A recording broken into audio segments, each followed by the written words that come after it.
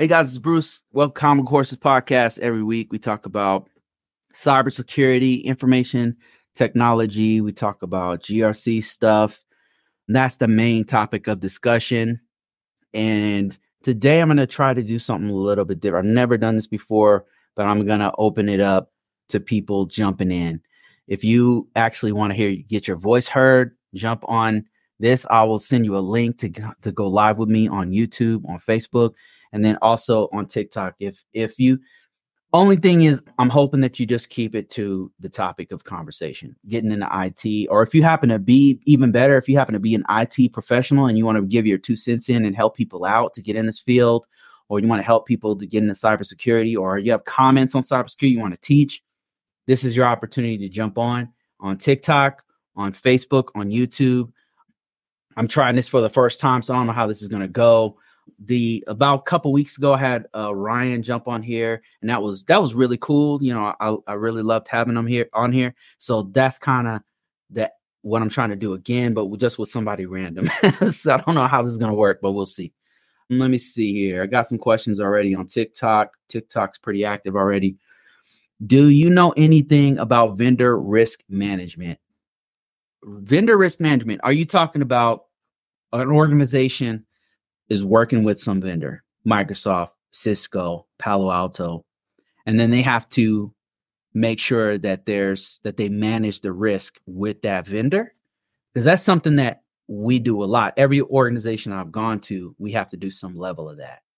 Now, how much hands-on that we have with the vendor really depends on our relationship with the vendor, and then our depends on our service level agreement with the vendor, how much we paid to have the vendor, So that said, no matter what vendor you're with, you have to have some level of risk management with them. I'll give you an example. Microsoft, a lot of people have Microsoft products, whether it's Office 365 or if it's using Windows, so operating system. So in order for us to manage the risk, a lot of organizations, especially if they rely heavily on Microsoft, they have to pay some ungodly amount to have maintenance, professional services with Microsoft. And that's probably the highest level of risk management you can have, because it's helping manage the risk. Because if something goes really bad, you can contact them and say, listen, this is what's going on with this operating system, or we have this application that's not working with Windows 11. We need help with this, or there's this vulnerability that just came out. Most top tier vendors have some level of risk management built in, and that's why a lot of organizations won't go with unsupported software.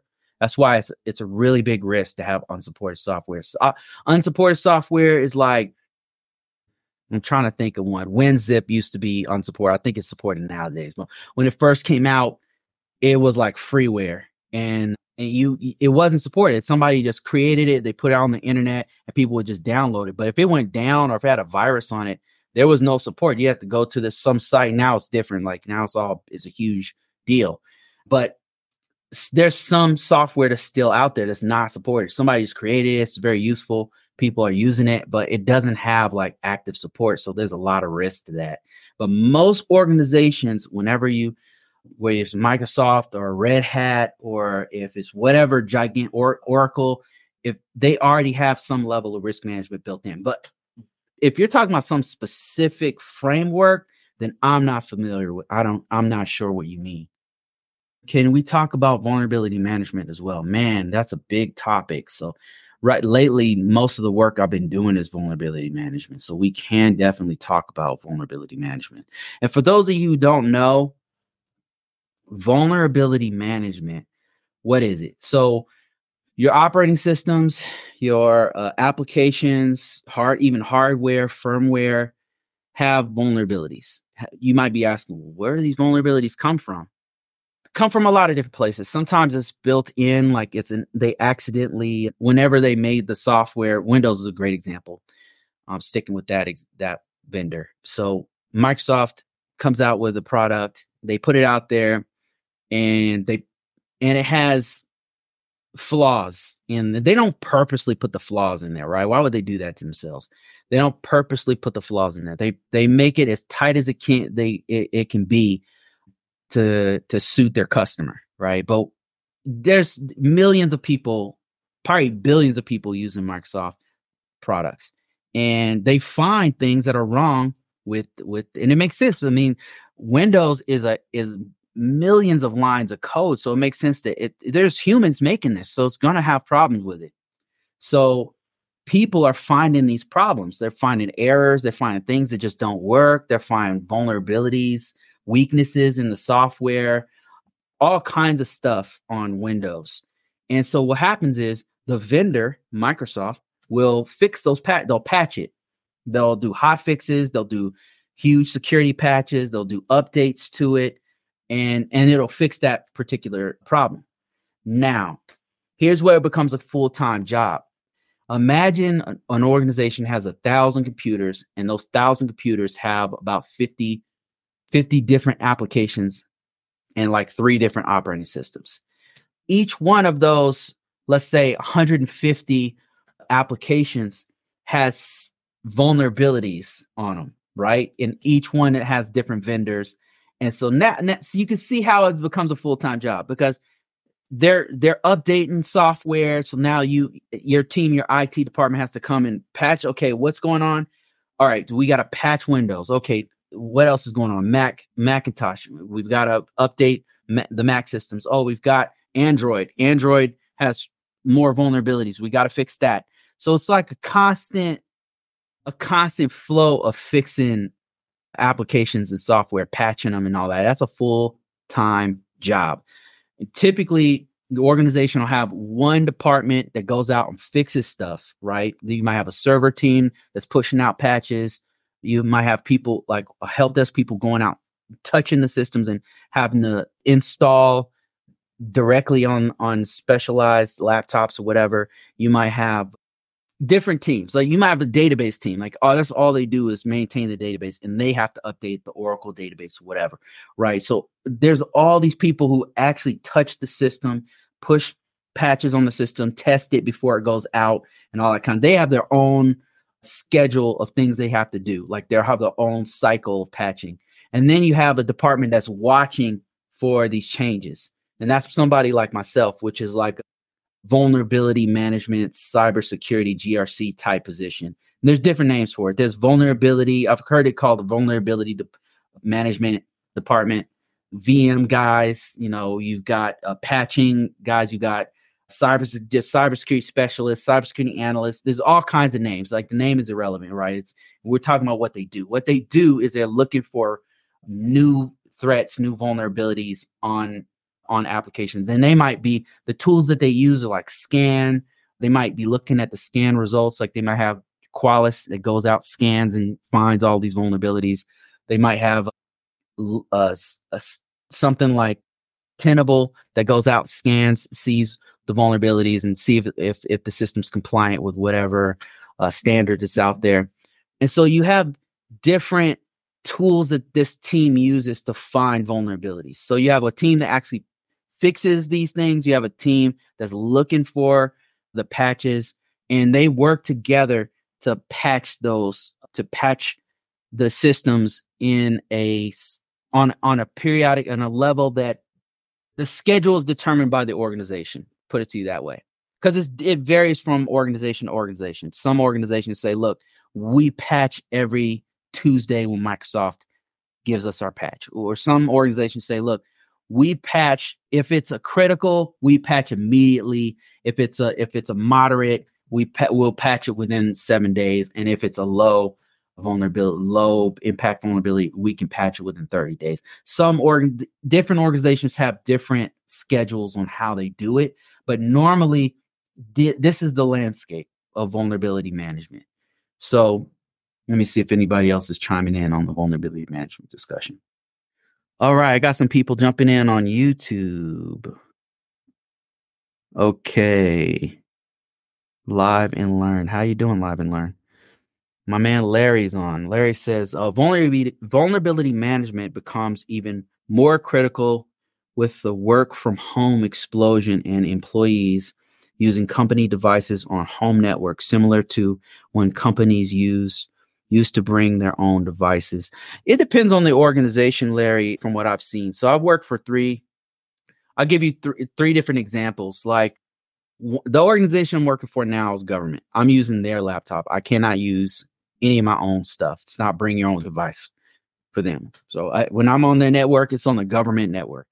When I'm working with their computer, it's a government computer. They control everything. I can't do anything out of pocket on that system. I can't download any new software on it. I can't do any. I can't even. Whenever I connect to the internet, I'm connecting through their VPN. It's on their net. Everything is theirs. The last place I worked was is all corporate. It had nothing to do with the government, right? It was B2B. I worked for Verizon, and we did vulnerability risk assessments is what we did. And so we use our trusted laptops controlled by the company. It was still locked down. Like I couldn't just download random stuff on there, but they had their own baseline of how it was locked down. And so they don't trust users to just download their own stuff. If they have a good cybersecurity program, then they're not allowing people to randomly just download shit on there, because that's when it gets crazy. When it gets crazy is when you, like you said, allow people to bring their own device, and then they can just download wherever they want on that computer, because the company or the organization doesn't control that computer. So they can download whatever. They got their kids surfing the internet and downloading viruses, all kinds of shit, right? So that's where it gets bad, is where the organization, and I've worked for organizations like that don't have a good control over the devices. It's so much more work when that happens. But there's a way to do it with work from home, that you lock down that box and you're not allowing the users to just download random stuff. So there is a way to do it. Somebody said, oh, Mike says, when can we call and how? Oh, so if you want to call in, I'm going to take calls here real shortly. Let me know if you want to, and I will send you a link. Give me an email. Send me an email. How are we going to do this? Let me see. How are we going to do this, Mike? Here's what we're going to do. I want you to send me your email to contact@convocourses.com, and I will get your email. I will send you a link to join me on YouTube. On TikTok, there's a button you can hit to request that I allow you to jump in here, and then just talk to me about your job, maybe I'll ask you some couple questions about how you got in, something to help the audience, because I got a lot of people who want to get into IT, who want to get into cybersecurity, or people who want to learn about GRC type stuff. And that's kind of who we're serving right now. So if you have something to say about this, or you have a question you want to ask and like dip out, then that's what we're going to do here. That's what we're going to try. I don't know how this is going to work, but we'll see. Let me see here. So yeah, contact. Let me put how to send me an email. If you want to jump in, talk for a couple minutes, or answer some questions, I'll ask you some questions. It's casual, guys. Like, you know me, like you hear me cussing on here and stuff. Like, this is not formal, right? So it's relaxed. It's a relaxed atmosphere. There's nothing to be nervous about or anything like that. And, sometimes I say stuff that's not right on here. This is about us learning together. That's why it's Convo Courses, right? So let me show you. Contact@convocourses.com. Email me here. I'll get your email. If you're interested, I will send you a link to jump on the YouTube and Facebook Live. Or if you are on TikTok, you could just jump on here and have any questions. You want to geek out with me, whatever. Let me see. Got some folks talking, chit-chatting back and forth on TikTok. Let me get back to I will go back to, whoops. Okay. Man, bear with me. This is the first time I've done this. So this is interesting. Oh man. Not done this before. Oh, comments. Okay. Shit. I'm learning on the fly here, guys. Okay, let me see. Kat says, if all work is done on controlled network, security can be enforced off our VPN VM I can do whatever. Oh, Cat. So Cat is in this industry and saying if all work is done and security is done for the week, they could do whatever. Is that what you're saying, Cat? Let me see. Who else? SB says, I'm looking to transition into IT. Do you know any programs or services for GRC? And somebody answered them and says, you can get free GRC training at simplycyber.io. I think I just promoted somebody's stuff here, and that's cool.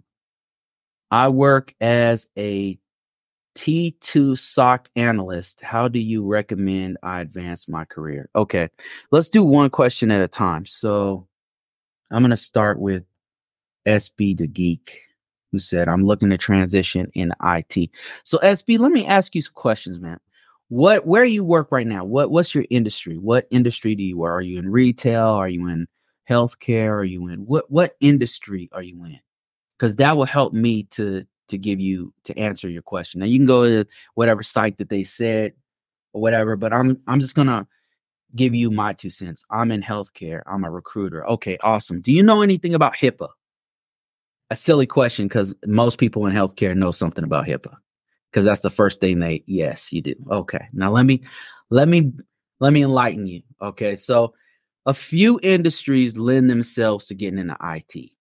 Now, I say IT and not GRC because you're going to have to learn some IT stuff, okay? You're going to have to learn some IT stuff.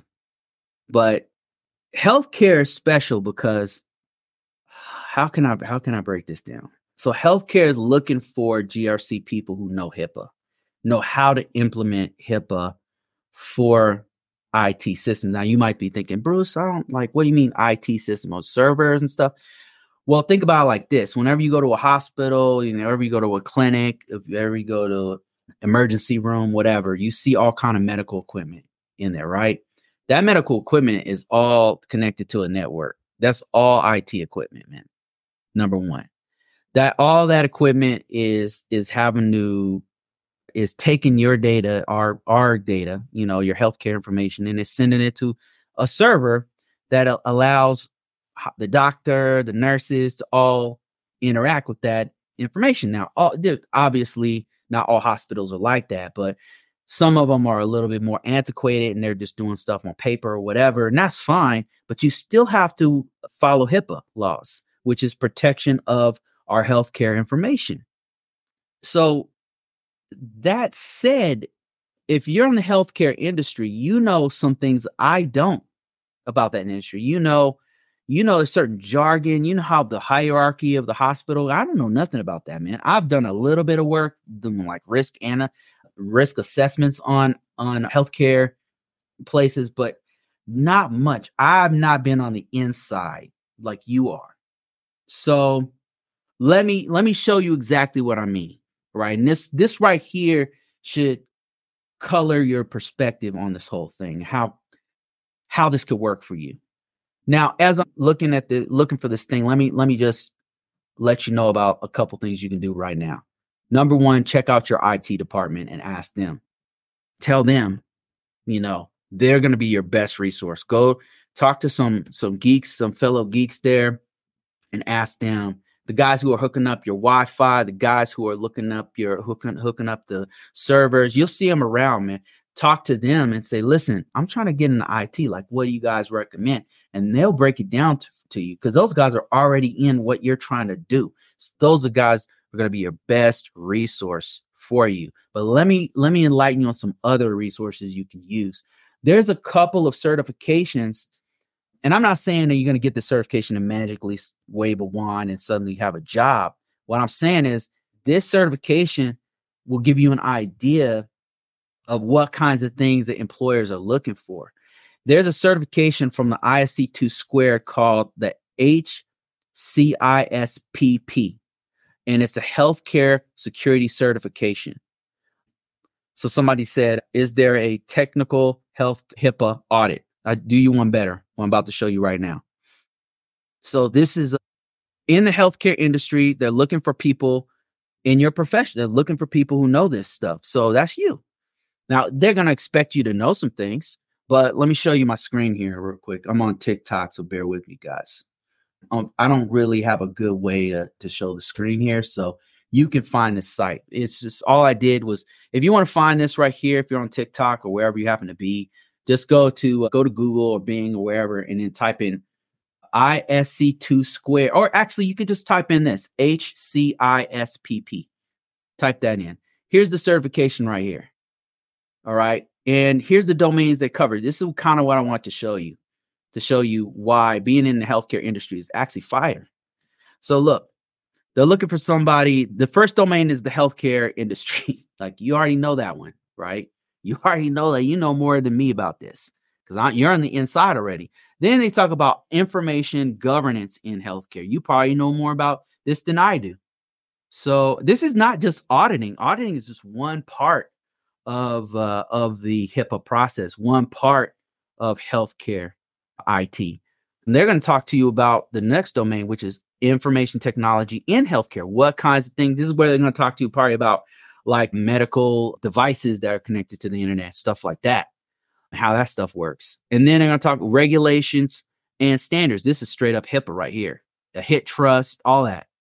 Then privacy and healthcare, privacy and security in healthcare, risk management and risk assessment. Somebody just asked me about audits.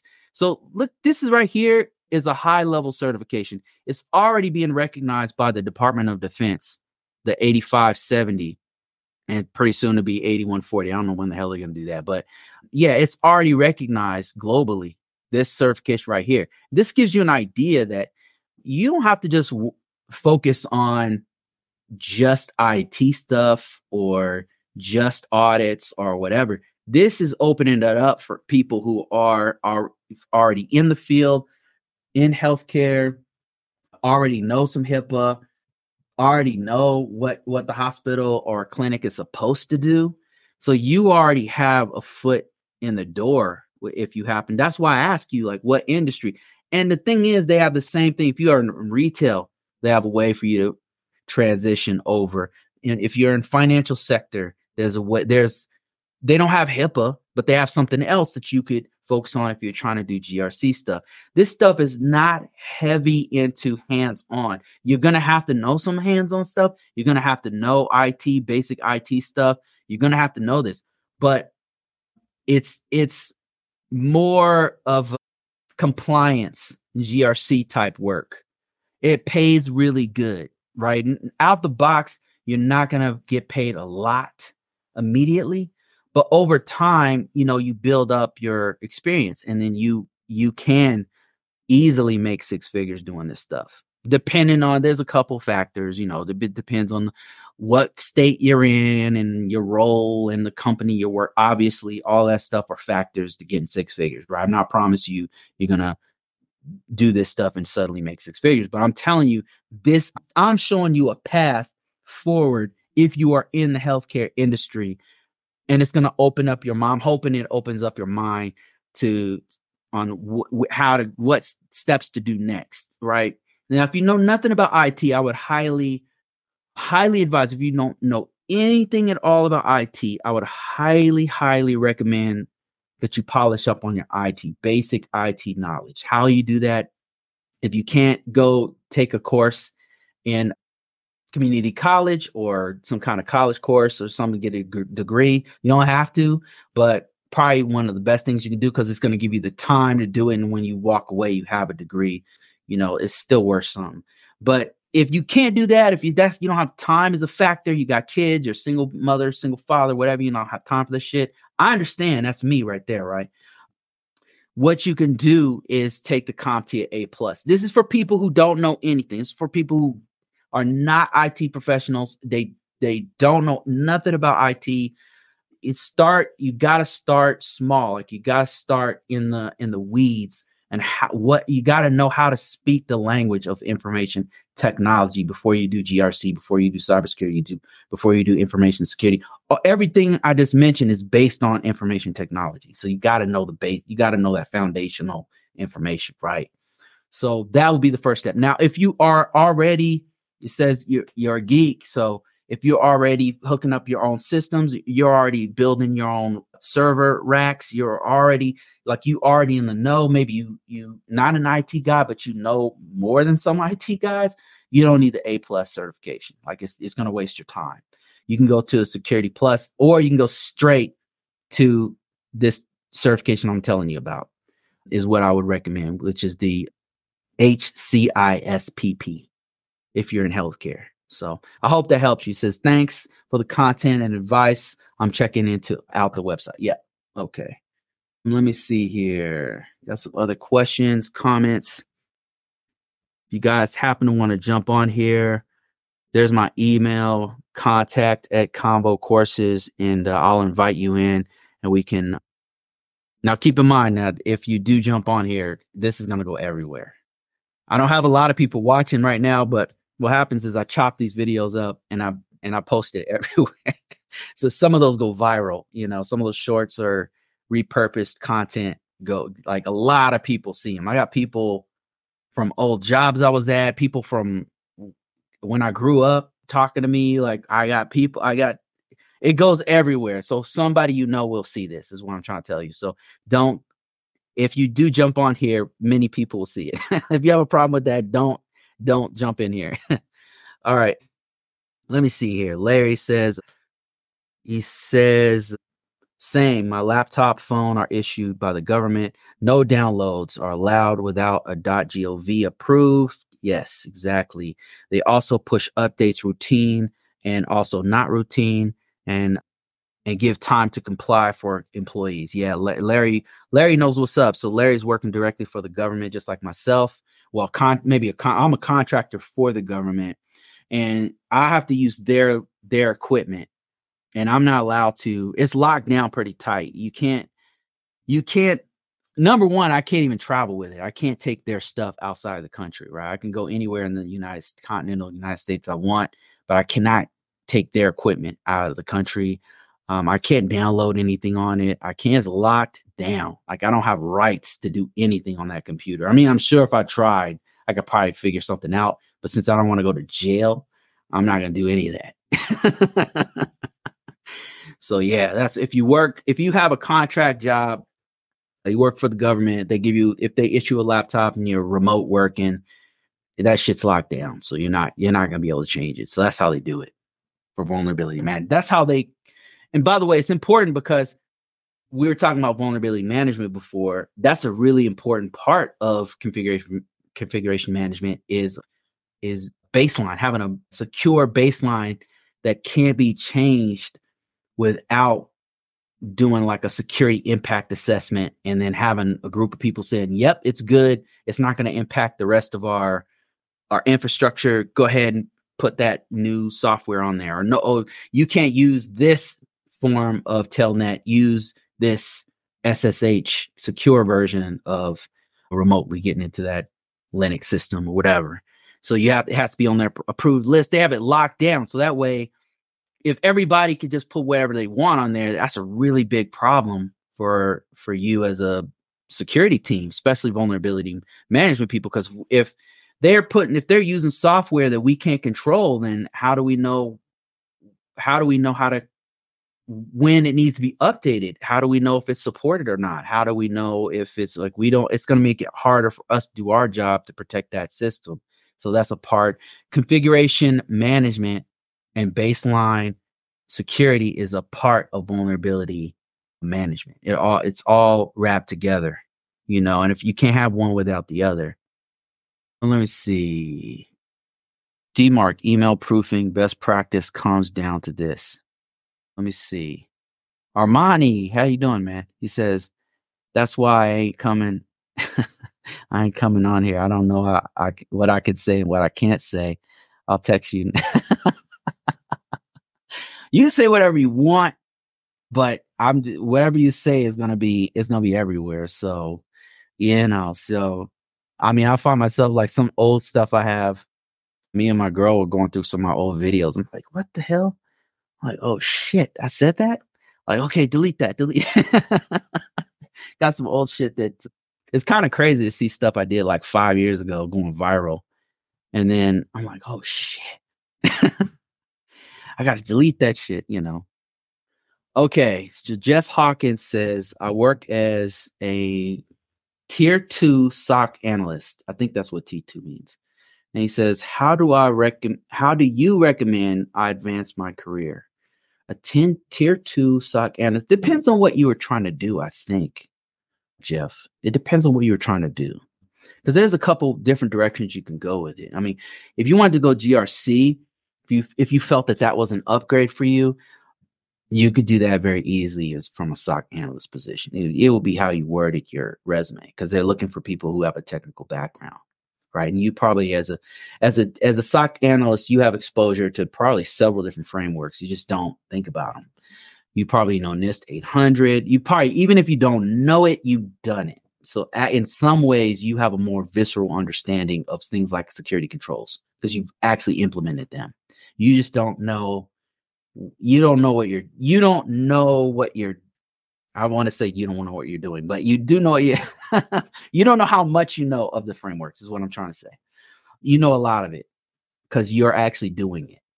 So you probably know NIST 800, risk management framework. You probably know risk, NIST, CSF, cybersecurity framework. You probably know ISO 27001. You probably know SOC 2. You probably know several frameworks that you're actually implementing in your environment because incident. You're very familiar with any kind of incident response stuff, incident handling.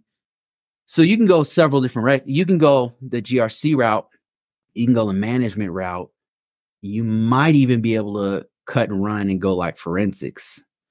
SOC analyst. I used to do SOC analyst work. I was a tier 2 SOC analyst in the Department of Defense. And it was really fun. I liked it. It was really, really fun. You really, really had to know your shit. I've been thinking about having one of my old partners or my old peers from that job come on here because he went a whole different route. Like that guy is working for Google doing threat analysis type shit, right? Which is really cool, really fun. He was really good at that. So I might have him on here if he will do it. I'll see if he can do it. Anyway, so you can go any different route. Like just to give you an example.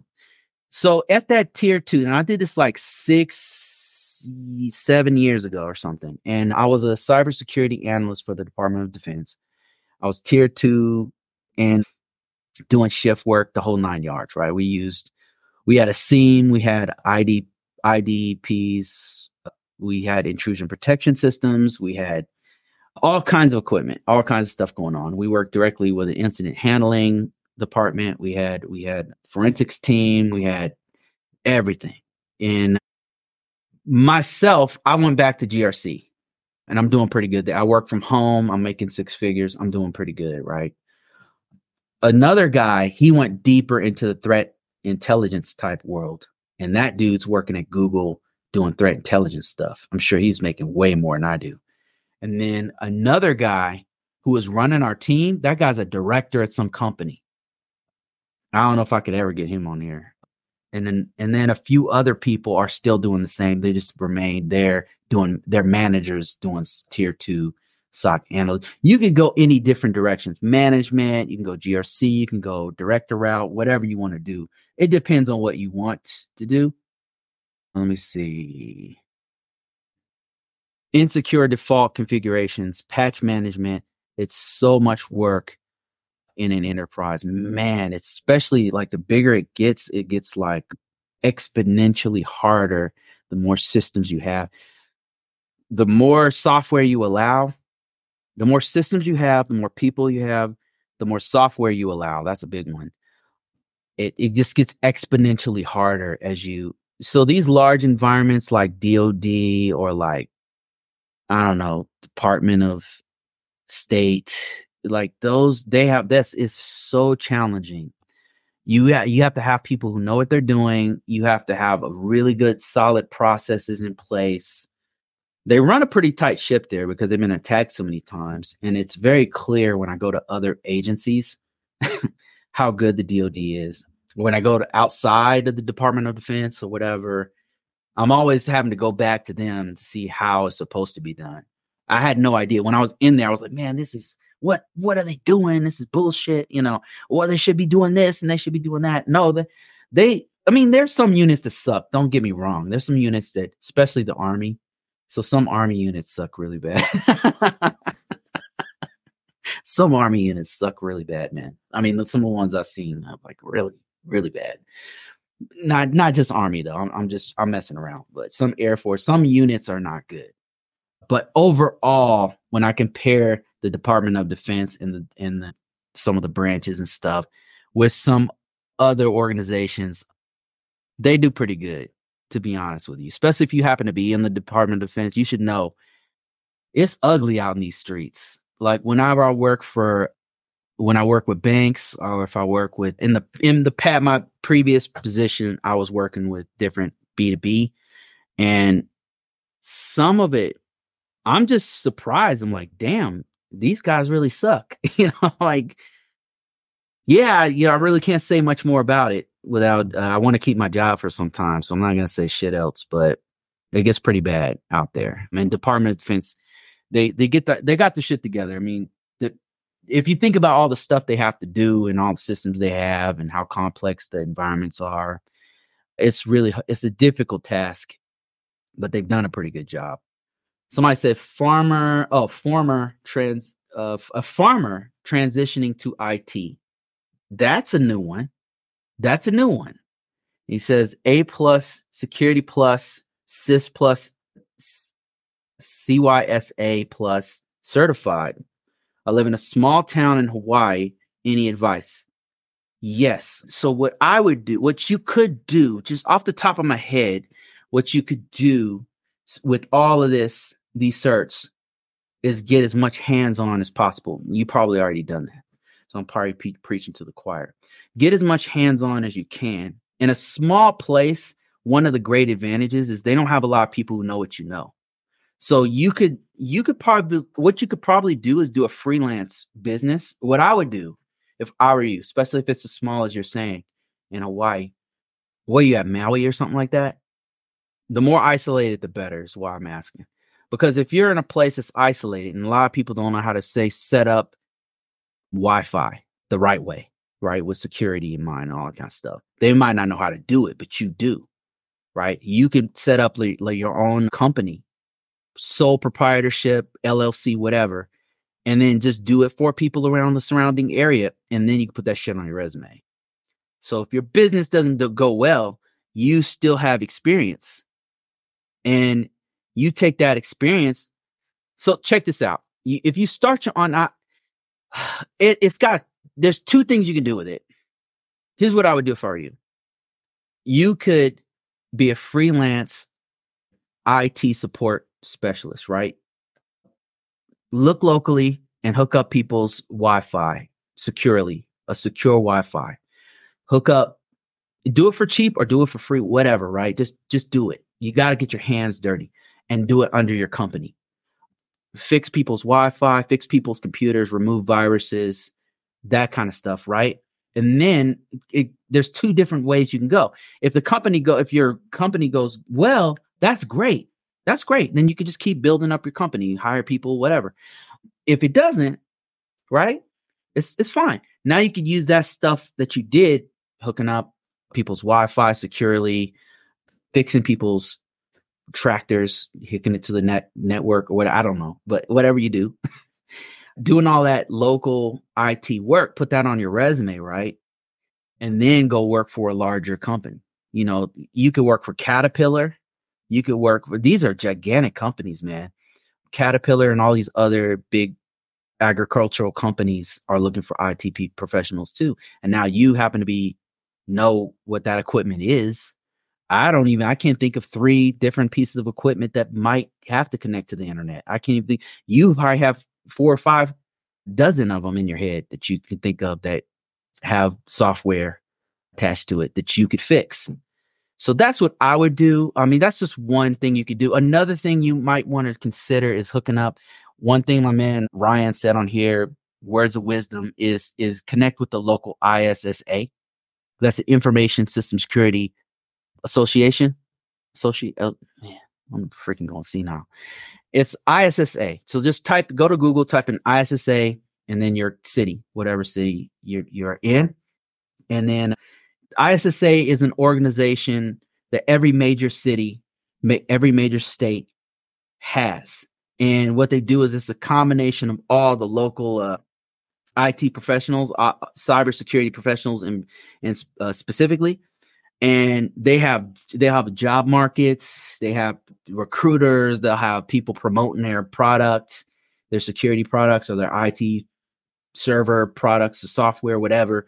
And they get together like monthly or something, right? So that's another thing you can do. Just a couple of ideas for you. But good luck to you. Dame, how you doing, man? Long time no hear from, man. We gotta catch up after this. We gotta catch up for sure, man. I see you, by the way. He's like, greetings, Bruce. I see you, man. We'll talk real soon. Let me see. Larry says, highly advise not being afraid to start small pay.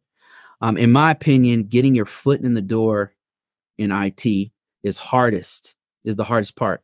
Once you're in, growing from there is part of the hard work and a lot of networking. Man, yeah, Larry knows what's up. Getting your foot in the door is hard. Like the way I got my foot in the door was in the military.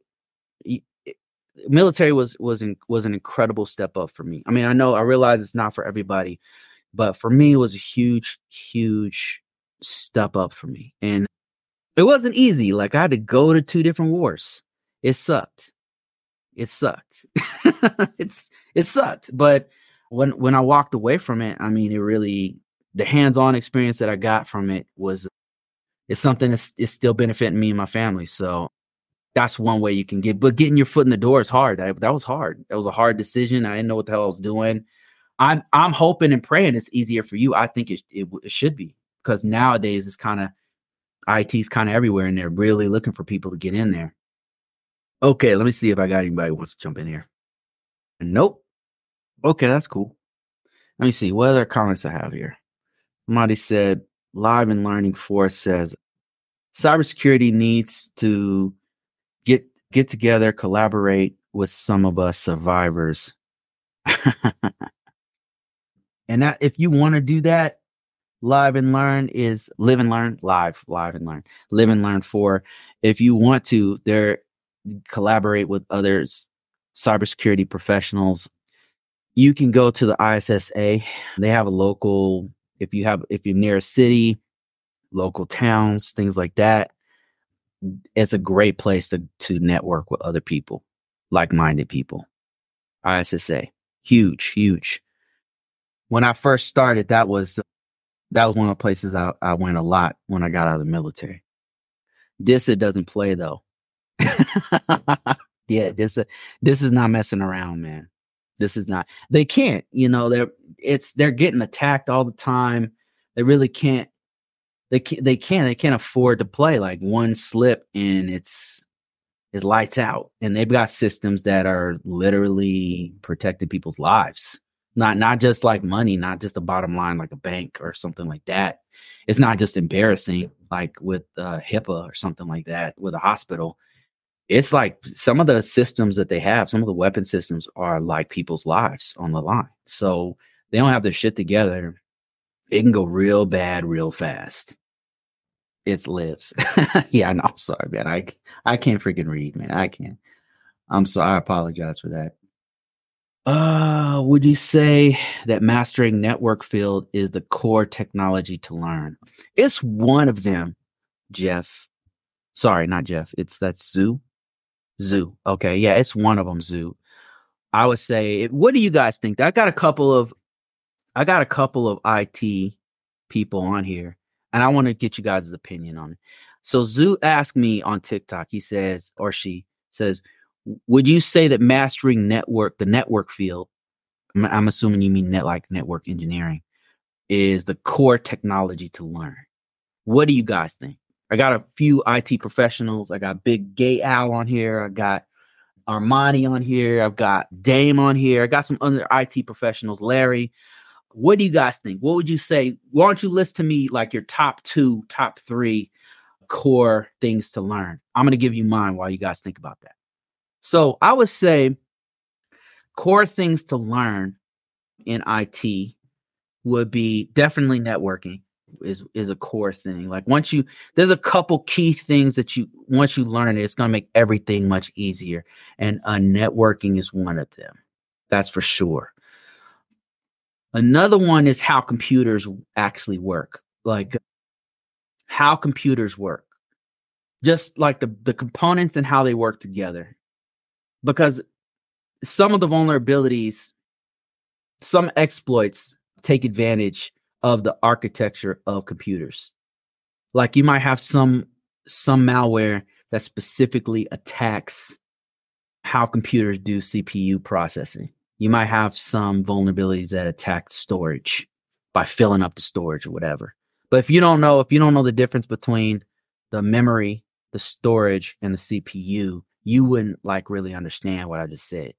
And it's a basic thing to understand. Once you get it, when you first look at it, it just seems like a hard egg to crack. But once you get it, it just makes sense and opens up a lot of other things.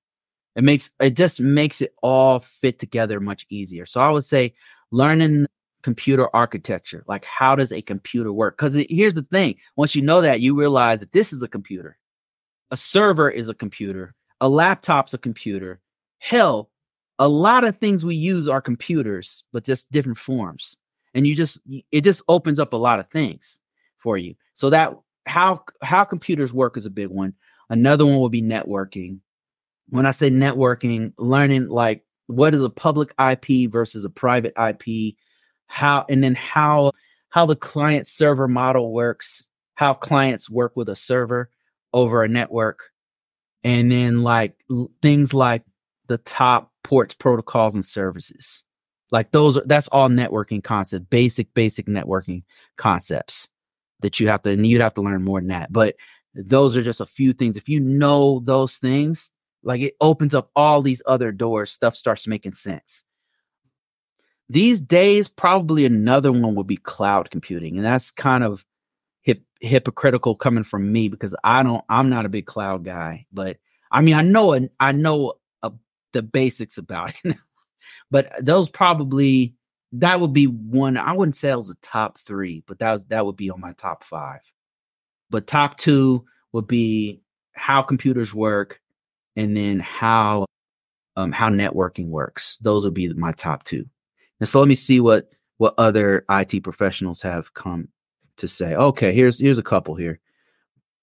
My man Dame says A+ and Security Plus have been very valuable.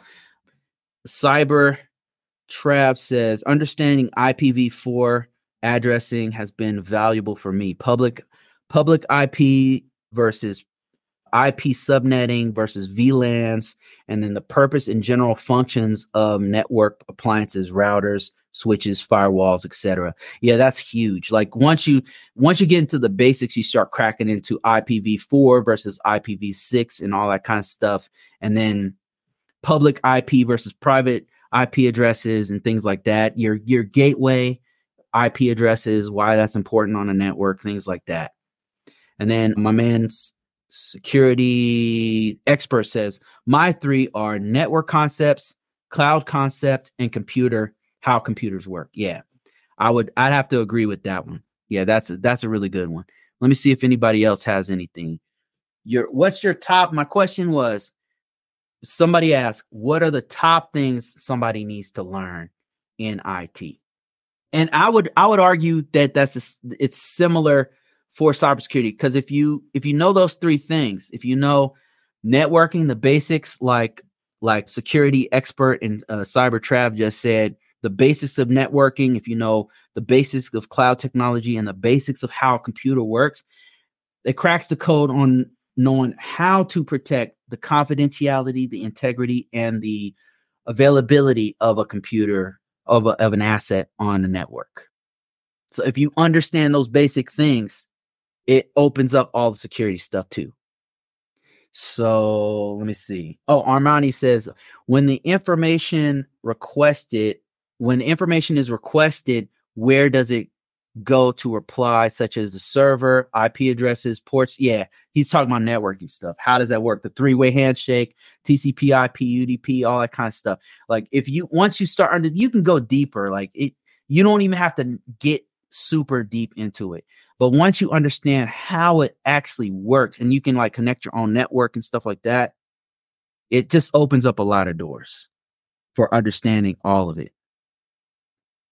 Some Armani says, I don't master it all. I don't master it all. I learned a bit in college, such as how computers communicate, packets, OSI model. You already know more than 99% of the population.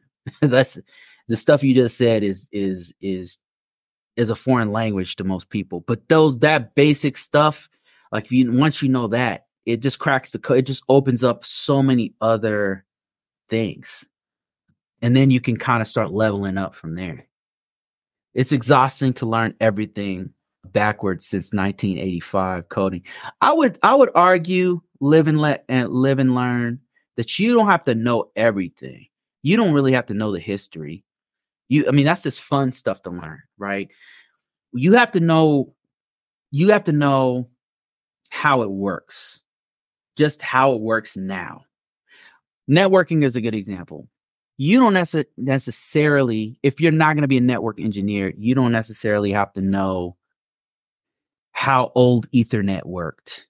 You don't have to necessarily know how a ring network used to work, unless you're going to be like a network engineer with a CCNA or something like that.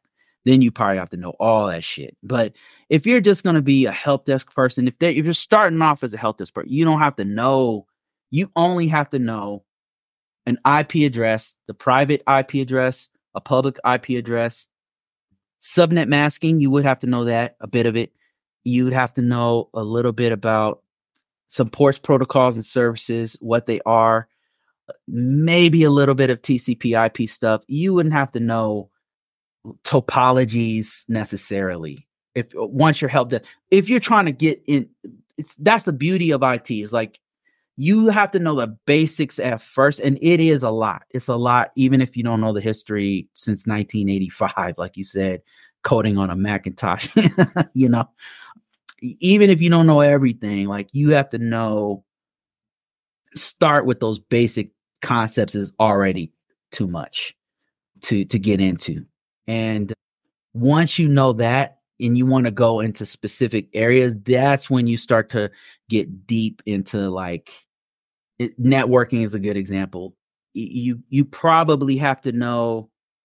It would help you to know the history behind it, because then you would know what's issues with collision detection. If you had a issue, forgive me, I'm ignorant on networking. I haven't done it in a long time, but there was an issue where if you had too many nodes on a network, you'd have something to where it would slow the network down. And why? If you knew the history of it, then you would understand why that network might have congestion, and that would make sense. You would have to go deep. See, listen to me. I'm talking. I don't even know how to speak on networking stuff anymore. I'm just not smart on it anymore.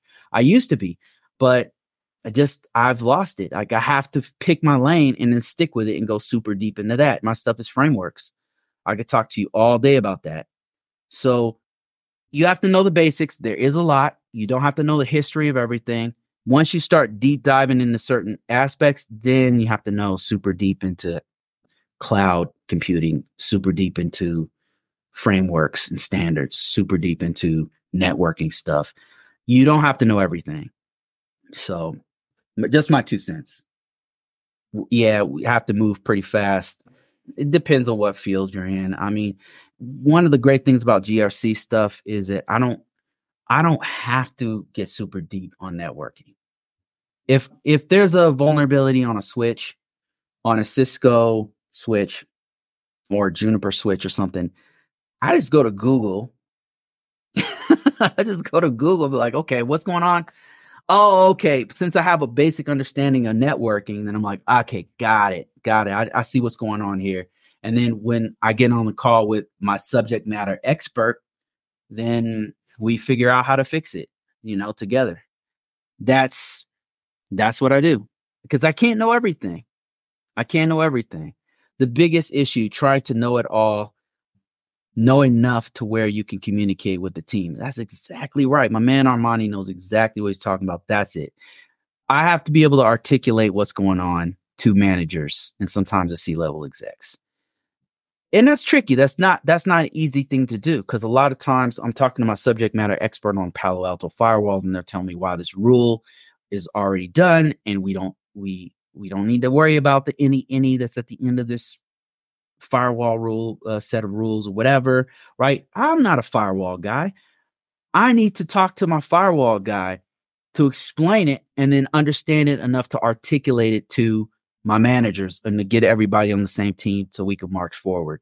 I'm a subject matter expert in my own area, and then he or she is an expert in her own area. So that's kind of how this works. It gets overwhelming when you're on the outside looking in and you're wondering, how am I going to learn all this stuff? You don't have to learn it all. The common body of knowledge for basic IT, if you're coming in, is a lot. There's a lot to consume there. So that first start, like Larry was saying, when you first try to get in your foot in the door, it is difficult because you don't know anything. You're coming in, it's all happening at once. All right, let me see. I got some other folks talking to me here. Security expert says, as you move on to more intermediate senior roles, definitely non-technical knowledge like project management, architecture skills are necessary.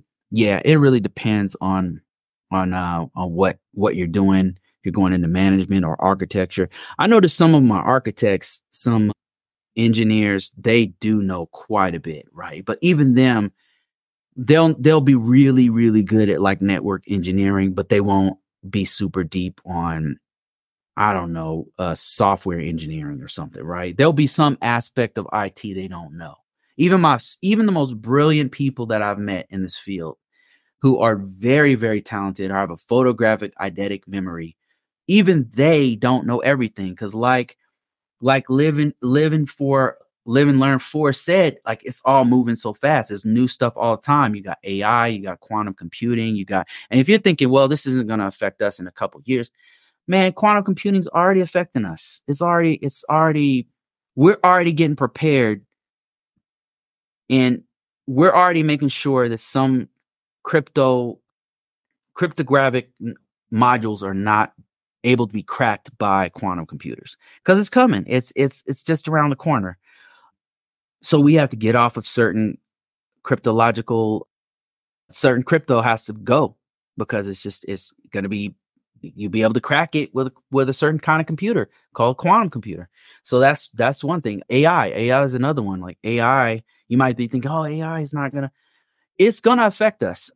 It's creeping into every aspect of computers. Like Microsoft is already putting it on Windows. I'm sure it's going to find its way on Red Hat, and I'm sure it's going to be on a Mac and iPhones. Is it going to replace every human being on Earth? I don't personally think so, but it is going to be something we're going to have to learn. So let me see. I remember seeing vulnerability in our code, and I was lost. But the developers explained it, and now I know exactly. Like, let me think of one that got me recently. There's so many to choose from. Man, one that got me. The Cisco iOS ones get me. Cisco has its own operating system, and every now and then we'll have a vulnerability where we have to update that particular operating system. So I'm not super deep on that stuff anymore. So I have to go and research what that is. And then I'll get with a subject matter network engineer and be like, okay, here's my understanding of it. Here's what Cisco says we have to do to meet this, to remediate or fix this vulnerability. And then they'll say, well, yes, however, and then they'll put their 2 cents on it. So, or sometimes it's like, yep, we're already working on it. We already have the patch for it. It's going to go out on the X, Y, and Z day. And that's just one of many different examples of Another one is databases, right? That's a very specialized field of updating particular parts of the database. So you can't know everything, right? And it's one of the mistakes that I made early on was that I thought you did, and I would study you don't have to know everything. You do need to know the basics and be able to articulate it. And let me see, what can I actually speak on? Let me see. Larry says, don't sleep on PM roles. If you have a tech background, people are needed to bridge the gaps between the hands-on technical folks and the executives. Absolutely. And a lot of times lately, most of my job is doing that, because in larger environments, nobody can know everything. And you have subject matter experts on different fields. We have the place I'm working at now, we have people who work on the servers who are the subject matter experts on that. And it's not about just what you know, right? Like, it's not just, oh, I know Windows 2019 or whatever. It's people who know that environment, who've been in that, who know the ins and out of that particular configuration of that environment. Because you might know Windows 2019 or 20, whatever operating system you're on, but you might not know the configuration, the baseline configuration of that organization. And everyone's different. So the subject matter expert for the servers, they know not only what the servers at whatever servers we're using, but the configuration, how it works. Some of them are in the cloud. Some of them are on premises. Some of them are, they are touching the boxes all the time. They know that, hey, before we put out a patch, we've got to move it to this testing environment. The testing environment is on this range of IP addresses. And then I have another team that we work with, which is the help desk guys. And those guys, they're specifically at those sites. They have to hands-on and touch the laptops in that area. So it's really, no one person can do all this stuff, especially in larger and medium-sized environments. You're not counting on one person. You've got one team doing servers, one team that's on site doing hands-on because some laptop is not working properly and they got to figure out why. You've got people like myself, the GRC, information system security officer people, who are saying, okay, what do we need to do? What are the vulnerabilities out there? Working with a vulnerability management team, working with a scanning team, bringing everything together. So you have different people doing different roles with different skill sets. AI APTs. Let me see. Susie says, do you find that ISO job responsibilities are different depending on the organization? ISO, when you say ISO, I'm assuming you mean information system security officers or information security officer. And if that's your question, yes. So let me just break down their question here. So what they're saying is everywhere you go as a cybersecurity professional in GRC, right? And in my case, we call it information system security officer, and I work for a federal organization. The last place I worked for, that was a federal organization. I worked at NASA, and that ISO position was very, very different than where I work at now. Very, very different. How is it different? So for one thing, the place I'm working at now, way more in the weeds on the vulnerability management piece. I'm way involved with that part. When I was working at NASA as an ISO, we had a whole other team that did vulnerability management. Whole other team that did it. And I thought that was a way smarter way to do it. But we had there's so many vulnerabilities coming out that whole team, that's all they did was they did patching. They worked out which ones are we going to hit first. They prioritized them. All that kind of stuff, right? And they worked directly with the system admins to send out those patches. Those guys were part of the vulnerability management group that we had. And that's how we did it. So on this job, doing a lot of that stuff, which means I've got like 3 hats on. I'm doing meetings to figure out what documentation to do for this the system security plan, but then I'm also doing vulnerability management stuff. And then I'm also helping with the security implementation impact assessment or something. So I'm doing like multiple things. Every position I've done is different. When I was doing DoD, it was different. It was also different. So yes, they're all different, and it depends on, and if you want to figure out like what am I going to be doing in this position, you got to read the job description, because every organization has different needs and different requirements for that particular mission. So there was one while I was working with the Department of Defense, and I was hands-on. I was literally working directly with the system administrator, and we had a security technical implementation guide. And we're just going one by one, all the controls on a workstation. We were just one by one, and we were installing it, and then we test it. I was part of the guys implementing it. And so at this place, I don't do any of the implementation work. So it depends. It depends on what the organization's mission needs and what the job description is for you. So to answer your question, it's different. It depends on the job. Let me see. Got some more stuff over here. More and more stuff here. Live and Learn Force says being compromised a few times is the best lesson learned, unfortunately, from experience. Yeah, I have to agree with that one. When you get hacked a couple times or scammed or fraud or some shit like that, then you realize how important IT is. I mean, security in particular is. Like, then you're like, oh, damn. And you start to see the big picture. I've been in organizations that had compromises. I've personally had some stuff happen. You know, when it happens, you just like, I'm paranoid. I personally am paranoid. I'm so paranoid, I don't even use my real information on the internet. And there's a reason why. There's a reason why I don't. And that's from exactly what you just said, Live and Learn For. Exactly what you just said is why. On social media, I would just give you cautionary tale. Like, don't, as much as possible, don't use your real information on the internet. I had to learn that the hard way. And I'll give you a little piece of it. I had a local business. I'll tell you guys, personally hacked. It's not what you think. I was using my real name and had a local business, and it was going pretty good.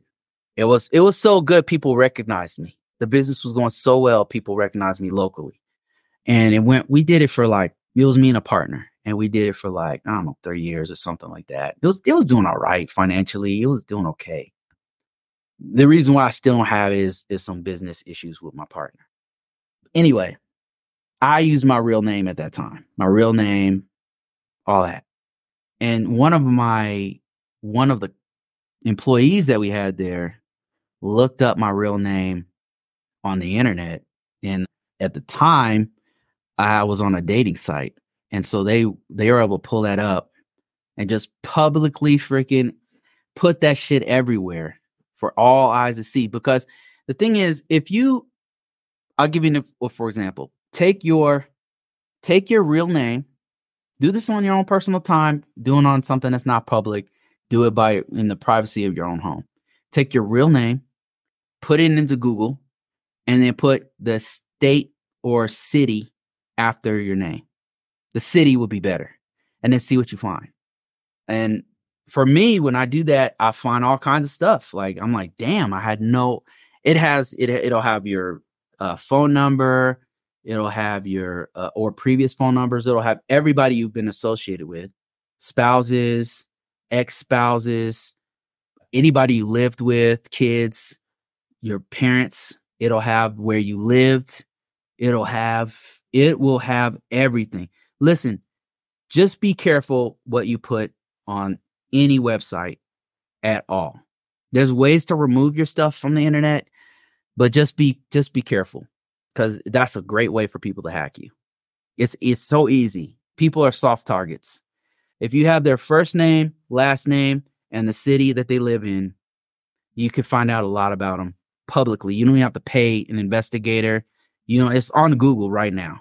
So just be careful. All right, let me see. I got some stuff here. My man Dame says, what does assessing controls involve? Okay, it's a great question. What does assessing controls involve? So it depends on the framework you're using and the organization. But typically, a security control assessment is going to require you to first have what's called a security assessment plan. And the security assessment plan is going to consist of the who, what, when, where, and why of the assessment. Who's going to conduct the assessment? Is it a third-party assessor who has a objective perspective, an independent assessor coming in from another place? Or is it a self-assessment? Who? What are we going to assess? What's the boundary? Right? Very, very important. Specifically, what systems on that boundary are we going to assess? And where? What area? Where are we going to assess? Who, what, when, where, and why? Right? That's what's going to be in our system security plan. And typically, you have a document that breaks all that down. The who, why we're doing it. Like, I have a purpose of why we're going to do it. And then what we're going to hit. Like, it might be on this particular assessment, we're not going to do a physical part of the assessment. Meaning, we're not going to walk around the campus. We're just going to scan, and then we're going to figure out what the vulnerabilities are, right? Or it could be a full-blown assessment where we're looking at the hardware, where it's located, the physical. We're going to walk through the area, look at the damn fire extinguishers, and making sure you have the guards out, and we're going to look at your documentation. We're going to look at your system security plan documents and your policy, make sure that's up to date and signed by the appropriate people. So that's a full-blown assessment. We're going to do a pen test, everything, right? So first step of a control assessment, security control assessment, is going to be a security assessment plan. Who, what, when, where, and why. Right. Once we have the plan, and everybody needs to agree on it. Like the person doing the assessment has to agree on it, and the organization who's going to be assessed, very, very important, is going to agree on when it's going to be done, who's going to do it, and what they're going to hit. Once everybody's signed off on it, the next step is to conduct the actual assessment. And that depends on what you put in the security assessment plan. So security assessment, let's say for the sake of this example, that all you are going to do is it's a network scan of 15 different systems on a small network of systems. And it's mostly, let's say it's one server and the other 14 systems are workstations. We're going to scan those, and our team is going to come in at 6 o'clock in the morning on Thursday, whatever. And we need to have our point of contact there. Our ISO is going to be there. And then maybe the system administrator is going to be there to witness us scanning it. We do the scan. We get all the results from the system. And we, in advance, when we were collecting all the information for the system security, for the SAP, the security assessment plan, we already have like all the username, all the admin passwords, everything we need to conduct the scan. Because if you have a credential scan, it's going to be very thorough. It's going to log into the system. It's going to gather all the information, and it's going to give you a very in-depth idea of what's going on with that system, because it's going to be able to look at all the way down to the damn H key local keys. It's going to scan everything, and then it's going to give you this report, right? So the last part of an assessment is the report. Well, actually, you could say there's a report and then there's a post assessment. So let's start with the report. So the report is a security assessment report, and that's going to be a breakdown of everything that they found when they did the scan. And so that is going to include things like criticals, medium impact vulnerabilities, and low. Like you got criticals, highs, and medium is what they normally look at. Critical, high, and medium. It depends on how they rate the vulnerabilities, depends on how they're doing, how they measure the vulnerabilities. So it could be critical, medium, and low. It could be critical, high, and medium, or whatever. It just depends on how they do it. But usually from the assessments that I've been a part of, they look at the criticals, the highs, and the mediums, vulnerabilities. And the scanner that we use is going to have its own way to measure this. And how we interpret the information sometimes is different from what the actual scanner says, because a scanner could see, I'll give you an example. Like if the scanner finds out that the browsers are on Internet Explorer, an old version of Internet Explorer, that's problematic, right? And it found this, and that's a critical finding, because this is a vulnerability that could allow an adversary to get right into the computer, right? But if the computer is not on the internet, then how vulnerable is it, right? So there is some room for context and interpretation on how we measure those things. So anyway, so you have a security assessment report, and that report is delivered to the organization. And then the last part of your assessment is usually like a post assessment, like the assessment team sits there in front of the information security officers, cybersecurity professionals, the whole team, and says, listen, here's what we found. And sometimes they'll let you have a time to dispute with some of the, like I said, like if you have an Internet Explorer issue, but there's no internet connection, it's how vulnerable is it if there's no internet connection? So they might dispute that and say, listen, you're saying this is a critical, but we think it's a moderate, it's a medium vulnerability at best. So then they'll say, okay, we'll mark that one down.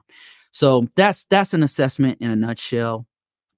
I've been on a part of the actual assessment team, and I've been the person who's actually receiving the assessment.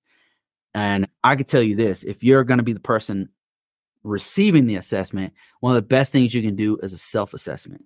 A self-assessment is figure out what they're going to assess, and then you do the assessment yourself first.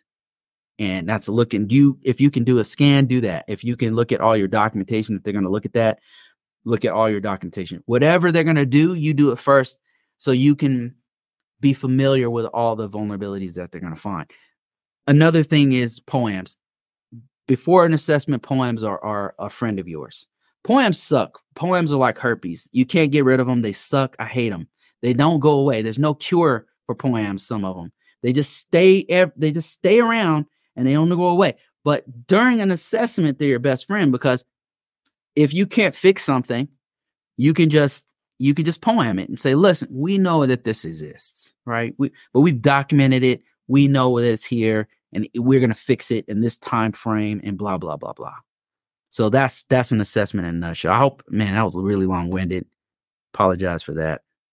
Larry, thank you, man. Thanks for that $20. I appreciate that. He says, appreciate the content and the conversation. Have you ever thought of a how-to series for people who are looking into IT, zero to a little experience, resume, certs, jobs?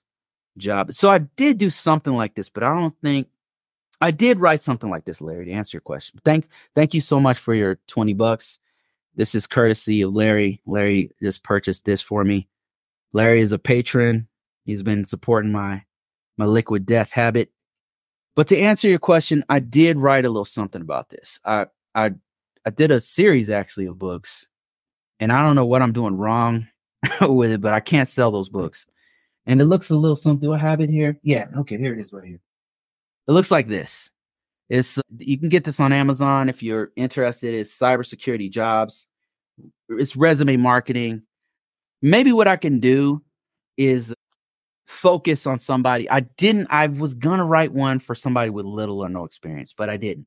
So maybe, I don't know if anybody be interested in that. After I wrote 3 books like this, and then people weren't really interested or buying them or something. And I don't know why, but then my 4th book in the series was going to be exactly what you just said. And I just couldn't get enough people to to even get interested in this one. So I'm like, why am I going to write?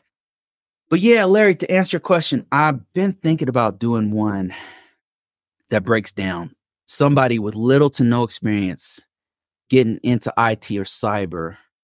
Like, what would you, because I know exactly what you need to put on your resume, how you could kind of position yourself to do it, some little tricks you can use, some things I would do, some people I know who've done it, who got in this field.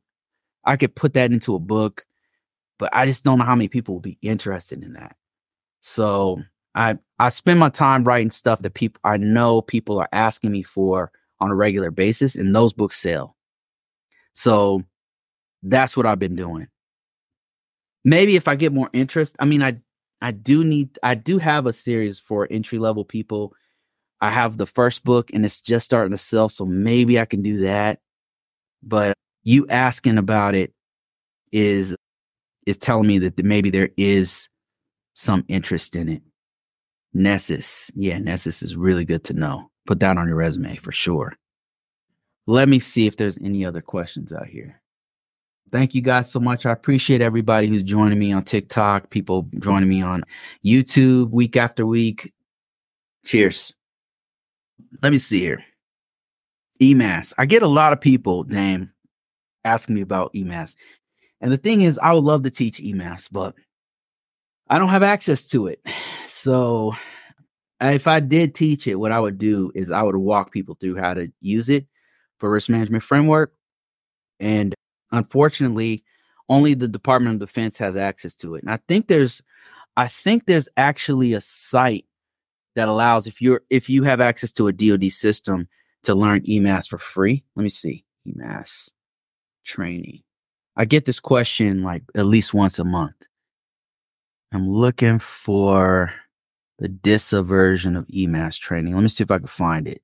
And I think if you have a CAT card, if you have access to DISA, .mil sites, you might be able to get access to this thing. Let me just bear with me real quick. I think there's training. I found it before. There's some kind of training on the .mil sites. .mil. Let me see if I can find it. Let me see. I mean, just make a link to this thing so I don't have to look for it like this. Yeah, if you have access to their portal, if you guys didn't know, like DISA has like a portal you can get to, and they have a lot of really great training. They have a lot of really great training that's only for people who have access to their portal. Like if you're in the Army, if you're in the Air Force, and actually if you have any kind of federal access with a CAT card, any kind of PIV card, you might be able to have it. You might be able to get to it. Let me see if I can. Here's one of the links. Try that one. This is like a PDF that I don't know if this is still valid. This is from 2019, man, but try that. They used to have some kind of training for it to answer your question. I don't know where it is. I don't have access. I would like to train on it. I get that question a lot. I've even reached out to people and say, look, if you guys know EMAS training, join me. I want to make some, and people have reached out to me, but they don't have access to EMAS either. So it's like only the government can teach it. So that sucks. Clinton says, is there a solid, complete course study guide for CGRC? I feel like it's in bits and pieces to read in the NIST, but the study pointers researched isn't as direct as I'd like. Yes, there is. Ryan, the guy who was on it. I don't know if you watch me week after week, but I had another cybersecurity professional named Ryan who co-wrote a book about CGRC, and he put it out for free. Let me see if I can find it. It's on my previous live, and I put it in my links. I put it in the description. Put the link in the description. Let me see if I can find that real quick. It was about 2 podcasts ago. So if I can find it, I will give you that. Let me look at my lives here. Give me a second. There's the one with my man. Here it is. And let me see if I can give you the resource. Here it is right here. Free. ebook. If it was me, I would have charged you for it. I'm still thinking about making one because I get this question from time to time. Why not? But my man is giving it for free. And this is from Ryan. Here it is right here. So if you're just now joining me, if you happen to be looking for a way to get into CGRC, CGRC is certified in governance, risk, and compliance. I have this certification. I got it back when it was called CAP, Certified Authorization Professional is what they called it. And I have that certification. And what it does is it breaks down everything you need to know about being a GRC for the federal government. And its focus is entirely on the NIST 837 Risk Management Framework. And for the federal government, DOD has their own flavor. DOD took the Risk Management Framework and they have the DOD IT Risk Management Framework, which is basically just a ripoff of the NIST 800, to be honest with you. It's just the NIST 800. It's just, that's what it is. So the CGRC is highly regarded in the federal government. So let me see. Somebody said, wow, thanks for skipping my question. Thanks for nothing. I don't know what your question is, man. Let me see.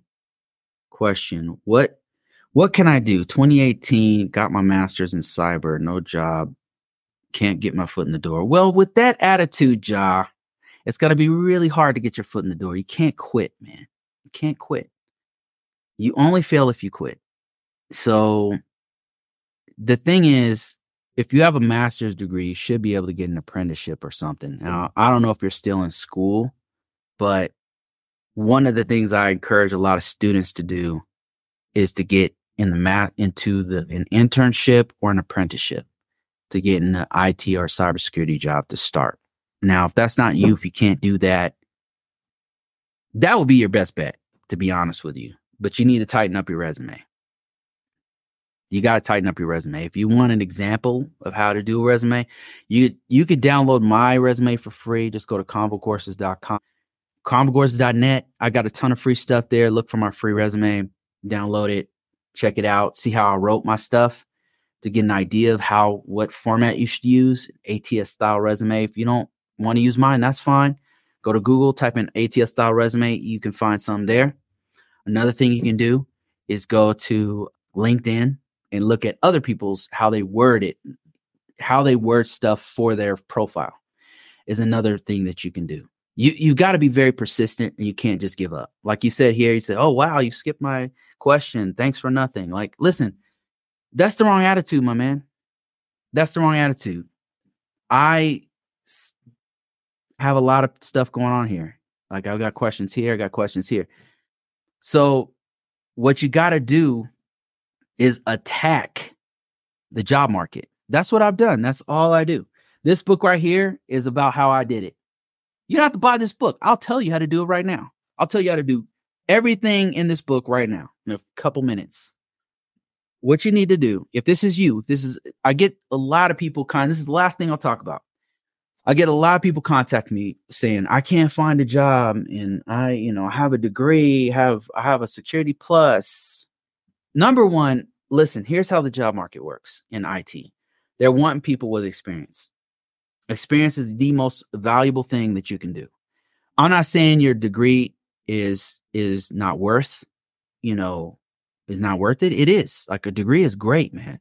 Especially if you're playing the long game here, a degree is great because it's going to make you more competitive. So get a degree. Like, it's still worth something in IT. Can you get one? Can you get a job without a degree? Yes, you can. What do you have to do? You got to tighten up your resume. The first step is to tighten up your resume.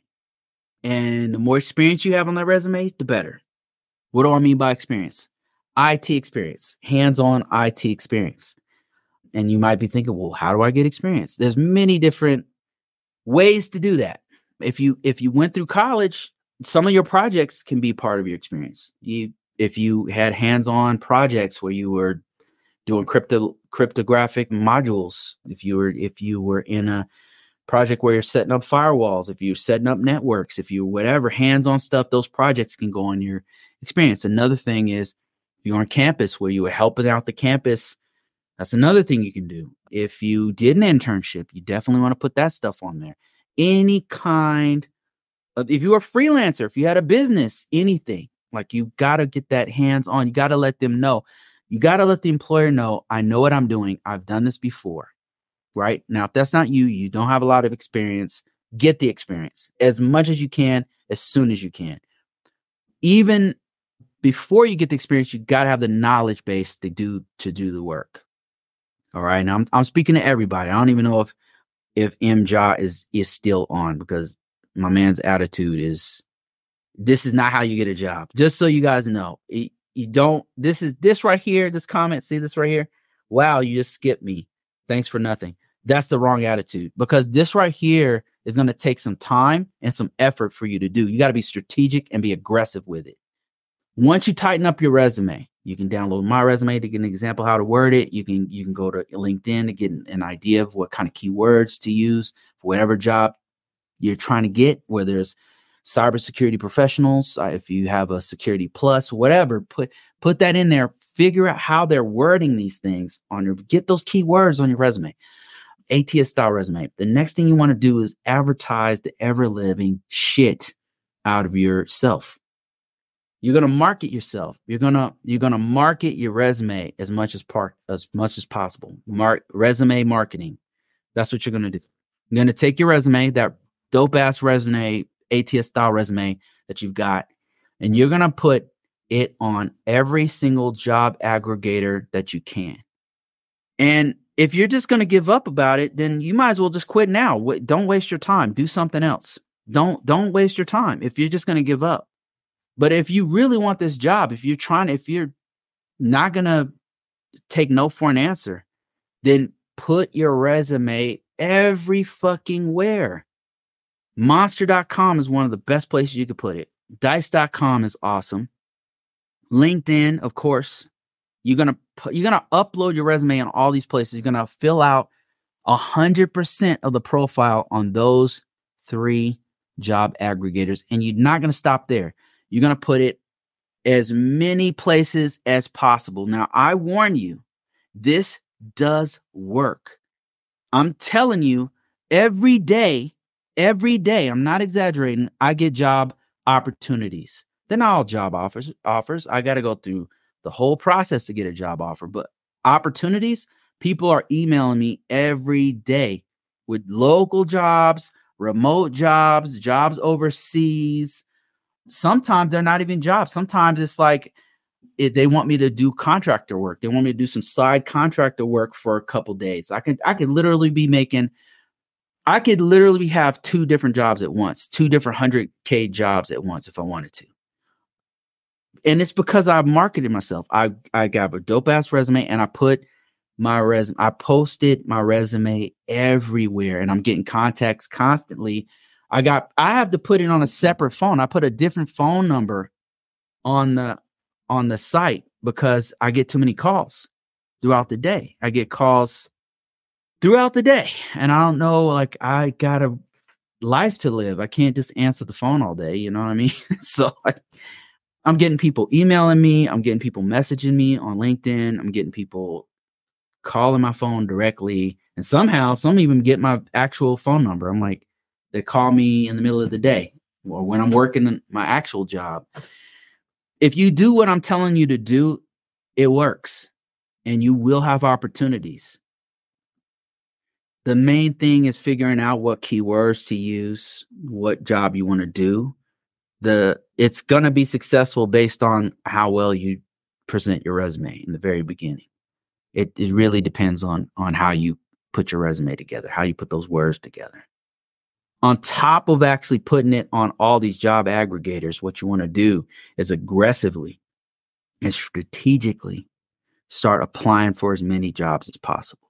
If you don't have a job, then your job should be to apply for as many jobs as possible. I'm simply telling you what I did, and it's worked. And I don't know why people don't listen to me. I have no clue. I don't know why. They ask me the question, I tell them how to do it, and then they don't do it. I got a couple people who did it, and one thing what they all say is like, man, you're right. Like, I'm getting so many calls. It's like, yeah, it works, man.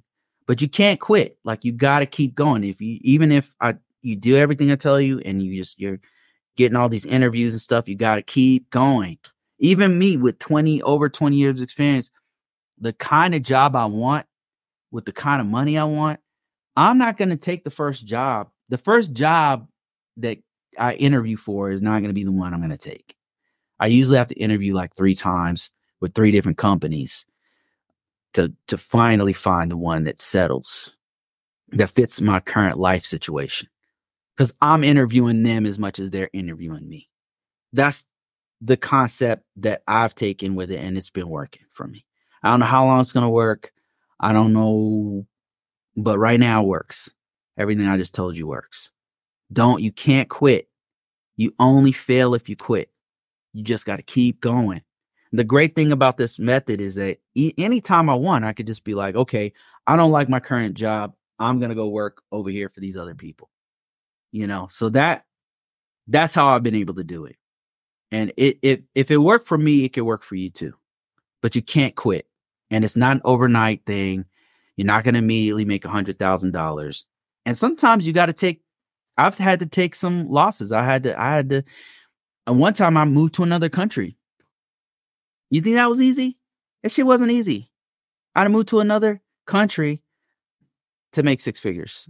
You know what I mean? I had to do what I had to do. It wasn't easy.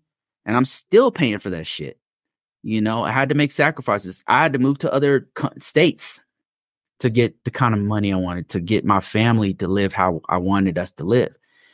It's not always like you're going to have to, there's some give and take. There was a couple organizations I worked for where I was traveling 70%. 70%. You know how hard that is? 70% might as well be 100% because you're never home. So I've had to suffer to get where I'm at. So I'm not saying it's easy, but everything I'm doing, I guess if it worked for me, I'm sure it'll work for you. Susie says, should the insert risk assessment results be put in risk management? It depends on the organization, how they do it. Every organization, Susie, I will say this, every organization does it a little bit different. Should the risk assessment be put in the risk management document to align with the NIST controls? I'm currently considering doing an ISO job. Every organization does it a bit differently. They do their system security plan a little bit different. They do their risk response documentation differently. As an ISO, as an information system security officer, I'm assuming that's what you mean. At 3 different organizations I've worked at, they've done it 3 different ways. So one organization I worked at, another federal organization, they used something called Archer GRC. And that's how we managed all of our documentation. And so it was kind of like EMAS or Exacta or something like that. But it's like a content management database system. And you upload all your documents in there. And then sometimes that was really cool about it is it could generate documents that we wanted. If we wanted a security assessment plan, it could generate it. If we wanted a system security plan, it can generate it. Whatever kind of document we want, but sometimes we had to generate our own. Like if it was certain risk documents we had to make on our own. Like if we had a risk response documents, like we had a risk acceptance document. And so that was like, we generated that one ourselves on a Word document. It had the letterhead of the organization and all that kind of stuff. And how they did it really depended on that organization. And not usually you had to put the control that was affected in the document pretty consistently. If you were doing an exception, if you a risk acceptance, if it was you name it, it had to address whatever the risk was. You had to address the actual individual controls that were impacted by that document, by whatever was going on. So I would say yes, usually, but it depends on the organization, how they do it. And that's it, guys. I've been talking for about 2 hours, and I appreciate everybody. If I skipped your question, I apologize. I have so many questions going on here, and I would like to do this regularly, so I can't burn myself out by answering every single question. I'll be on here for like 4 hours. I got a full-time job and I got a family. So I can't, I wish I didn't have a full-time job. Then I could answer these. I could do like 4-hour sessions or something. I could do mentorships and all kinds of stuff, but I don't have time for that. Let me see if I can answer a couple of speed rounds. How would you attack the jobs on US jobs? Would you set it up as well? Yeah, I would. If you were interested in doing US government jobs, USA jobs, if I'm not mistaken, is all government GS type positions, right? I would answer as many as I would. If you were interested in doing government jobs, I would definitely set it up. I would definitely go out of my way to do exactly what USA Jobs is asking me to do. I think they have like a KSA section on there. I would set all that shit up. I would spend time in my day, set aside some time in the day to just do nothing but USA Jobs if I wanted those kinds of jobs. Now, obviously, if you didn't want to do USA Job, if you didn't want, GS positions or whatever, I would not do it. But there's so many other opportunities. Don't limit yourself. Career Builder is a good site. Dice.com is a great site. CareerJet, Indeed.com. There's so many. Depending on the country, they might have a whole nother set of top 100 job aggregator sites that you want to do. If you're in India, they might not even use Indeed.com like we use it here in the US. So you want to go to that country. If you're in the UK, go to Bing in the UK and type in top UK job sites, job aggregators. You'll find them. They'll have their own set of job aggregators that you need to put your profile on if you're trying to look for a UK job. Spain, Nigeria, wherever you happen to be, they all have their own top job aggregators that all the employers in that local area are looking for. And sometimes US jobs have jobs in Kenya, have jobs in Spain, have jobs all over the world. So you could actually get jobs in any part of the world. Now, they're not going to be easy to get. Like I was trying to get a job in the Philippines once, and everybody had those jobs. So I was trying to get one in Thailand one time. Couldn't get one. It was just really, really competitive. But can you get it? Yeah, you can get it. It's just going to take you some time. Because I know people who work those jobs. Clinton, thank you, man. Thanks for that $20. I appreciate you. He says, just thanking you for your knowledge you always drop. It's a great assistance for me filling in the gaps with my experience. And I have a feeling more firm skill. Yeah, thank you, man. I appreciate you. That's the reason I did that is because I remember when I first started this, it's kind of like I was an IT guy and it kind of just threw me in a GRC position. And I didn't have no clue what to do. And the people around me who put me there did not know what to do. And so I asked them questions they didn't know. So I had to learn on my own. I was reading FSMA. I was reading federal documents and stuff. And you just don't have to. It's just not necessary, right? All the information is there. And all I'm doing is gathering everything I know and saying, listen, here it is right here. Here is the knowledge. Here it is. And so that's why I do it, so that people aren't you don't have to be in that position. It's just a hard position to be in. It's just not necessary. And it's because we don't have enough people doing this work. We don't have enough people doing GRC. We don't have enough people doing ISO 27001. We don't have enough people doing NIST 800. We don't have enough people doing this work. And so I find myself in a position where job after job after job, I'm doing way too much work. More people need to come in this career field. And that's it, guys. Thank you so much for watching. I will do this next week. Appreciate everybody who's watching. Talk to you guys real soon.